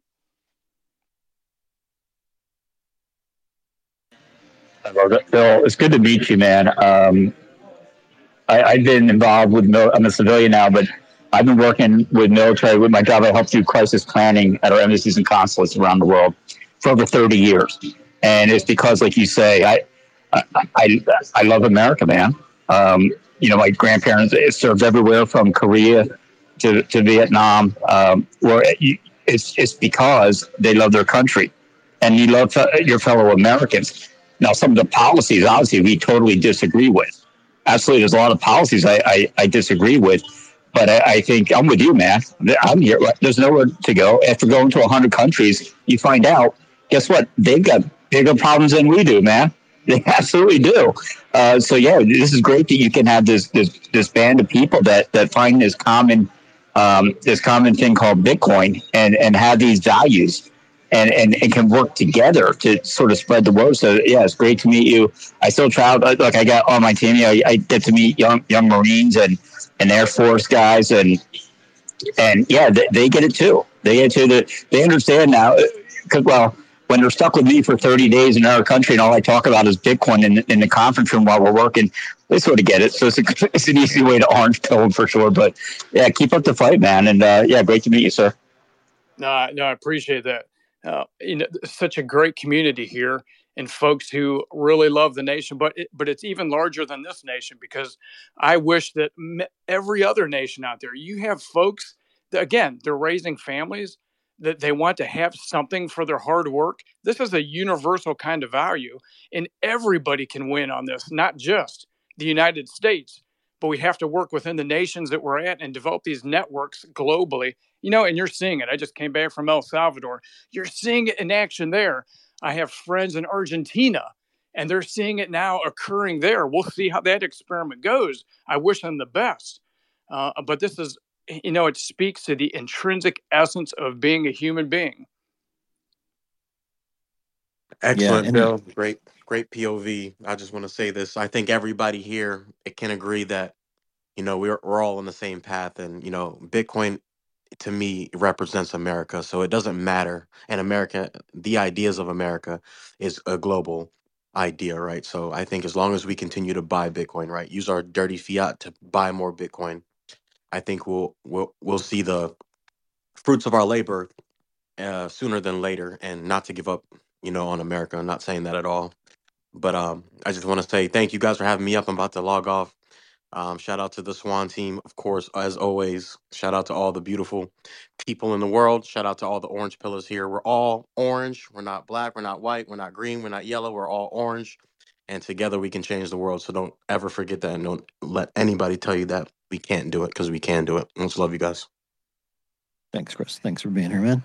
All right, we got about 10 minutes left in the show, so we'll start moving towards wrapping this up. I want to thank Bill Stebbins for coming up today and sharing a little bit. And also just add that what Bill is saying, all of these things are universally prized by humans, like freedom and our ability to accumulate wealth and have a more stable future. I think all humans want that. And interestingly enough, you're starting to see this behavioral thing play out. Like the only ones who are resisting it are the ones who are deeply, deeply entrenched in the old system. They benefit from it tremendously. They're going to be the last ones. Excuse me. And they're going to fight tooth and nail to try to keep their old system. Look, Jamie Dimon just literally said, if I was the government, I would close down Bitcoin. Like this is a guy running one of the largest banks in the world. They don't want to see their kingdoms dismantled. They have a great lifestyle because of their position in the old system. And so it's definitely threatening to them. Why would they even be talking about it if it wasn't? And we're certainly in that then they fight you phase. But I will add that because of the human nature aspect of it, because of the behavioral aspect of it, you've got people like Bill, you've got others who are in government in highly placed positions who are becoming Bitcoiners all the time. There are more and more people who are becoming people who this Bitcoin thing is fine, even in the organs of government. And so, yeah, they fight you as here, but this fight is long, long ways from over. Yeah, human nature, people are selfish. So since it's a bottom-up technology, it's not going to reach the top of government instantly, and it's not going to reach the top of corporations instantly. It's they have to be work that direction as people are incentivized to opt out of the system. The further along they get, the more people they orange pill, it works its way to the top. It doesn't come from the top. Yeah, Eric Weinstein, I think, said at last Bitcoin, the Bitcoin Mag conference, like pushing adoption to the point where fighting Bitcoin is almost like trying to, rip off your own face and trying to remove, a cell from your face, and it becomes like self-destructive. And it's good to see adoption spreading to areas that are definitely part of the system. The constituents push the staffers, push the state legislators, push the governors, push the national legislators, the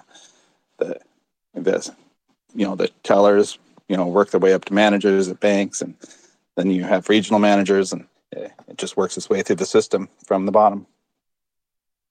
Sooner or later, some state governor is basically going to stand up in the gap and say, yeah, we're done.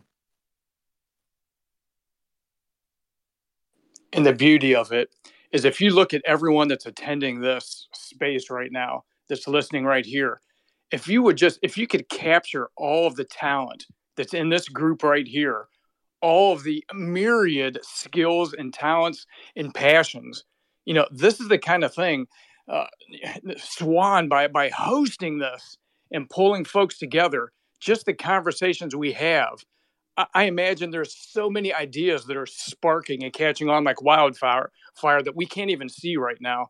And this is the power, is bringing folks together, united under these universal principles.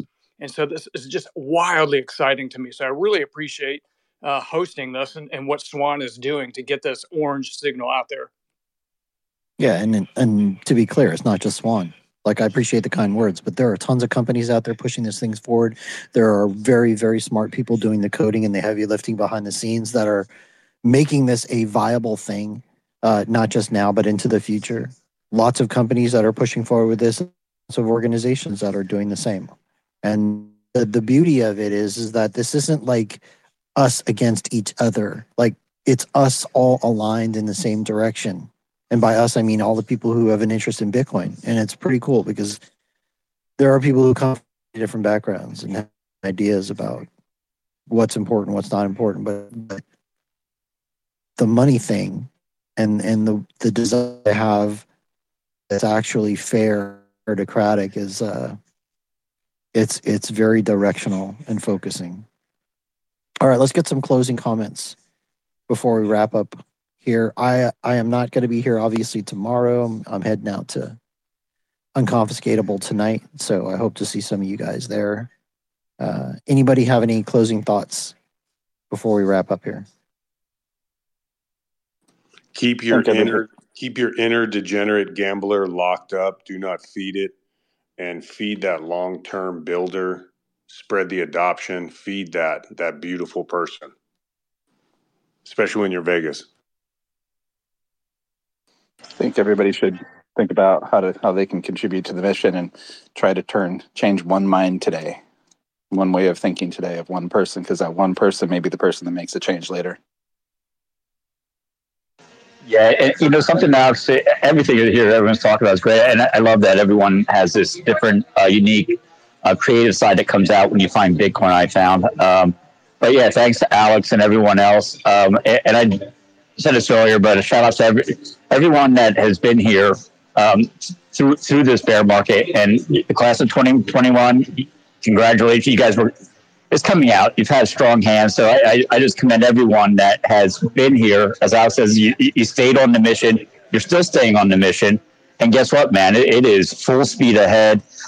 So I commend everyone that's been here for even 1, 2, 3, 4, whatever number of years. You're out here, and you're putting out a message that is so positive, that is such a help to humanity. So yeah, I commend everyone that has been here those years and just helps others see it. So thank you. Thank you, Bubby. Anyone else? Closing comments? Bill, do you have anything you want to say? No, I just really appreciate the energy that's here. I have incredible anticipation for what we're going to do as a community. Just a shout out to my son-in-law. He's listening now too. That dude is the one who orange pilled me. He got me down in the rear naked hold here in the living room and made me read Safe Dean's book. and said, you need to understand Bitcoin. And so he was also in the military. He just recently got out. And so, I really appreciate what he did.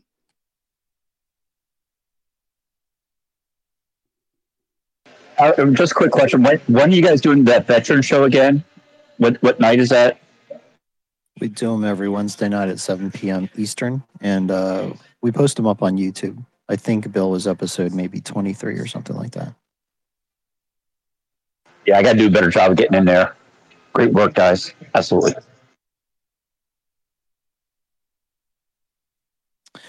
All right. That's a good place to stop. I will be seeing you guys next week. And for those of you who are still traveling out to Unconfiscatable, safe travels. Hope to see you guys there. That's a wrap. You've been listening to Café Bitcoin, the place for your morning news, a preferred hangout for some of the smartest minds in the industry. Also a podcast on Apple, Spotify, Overcast, Fountain, wherever you get your pods. Throw me or Swan a follow to be notified when they drop. Thanks to Swan Bitcoin and Marathon, sponsors of the show. My crew, Ant, Peter, Sats for Life, Wicked, Dom Bay. I'm your host, Alex Stanczyk. Work with Swan. Shoot me a DM if you want to know more. Thanks again to the speakers. Everybody who comes on here on the regular teaching people about this bright orange future. I appreciate you guys. It's a very important mission. I take this stuff really seriously because I have kids. Hopefully I have some grandkids someday. I want them to know a lot of freedom, and Bitcoin doesn't win, man. It's questionable. So love all you guys. Everybody have a great day today. Get out there and crush it.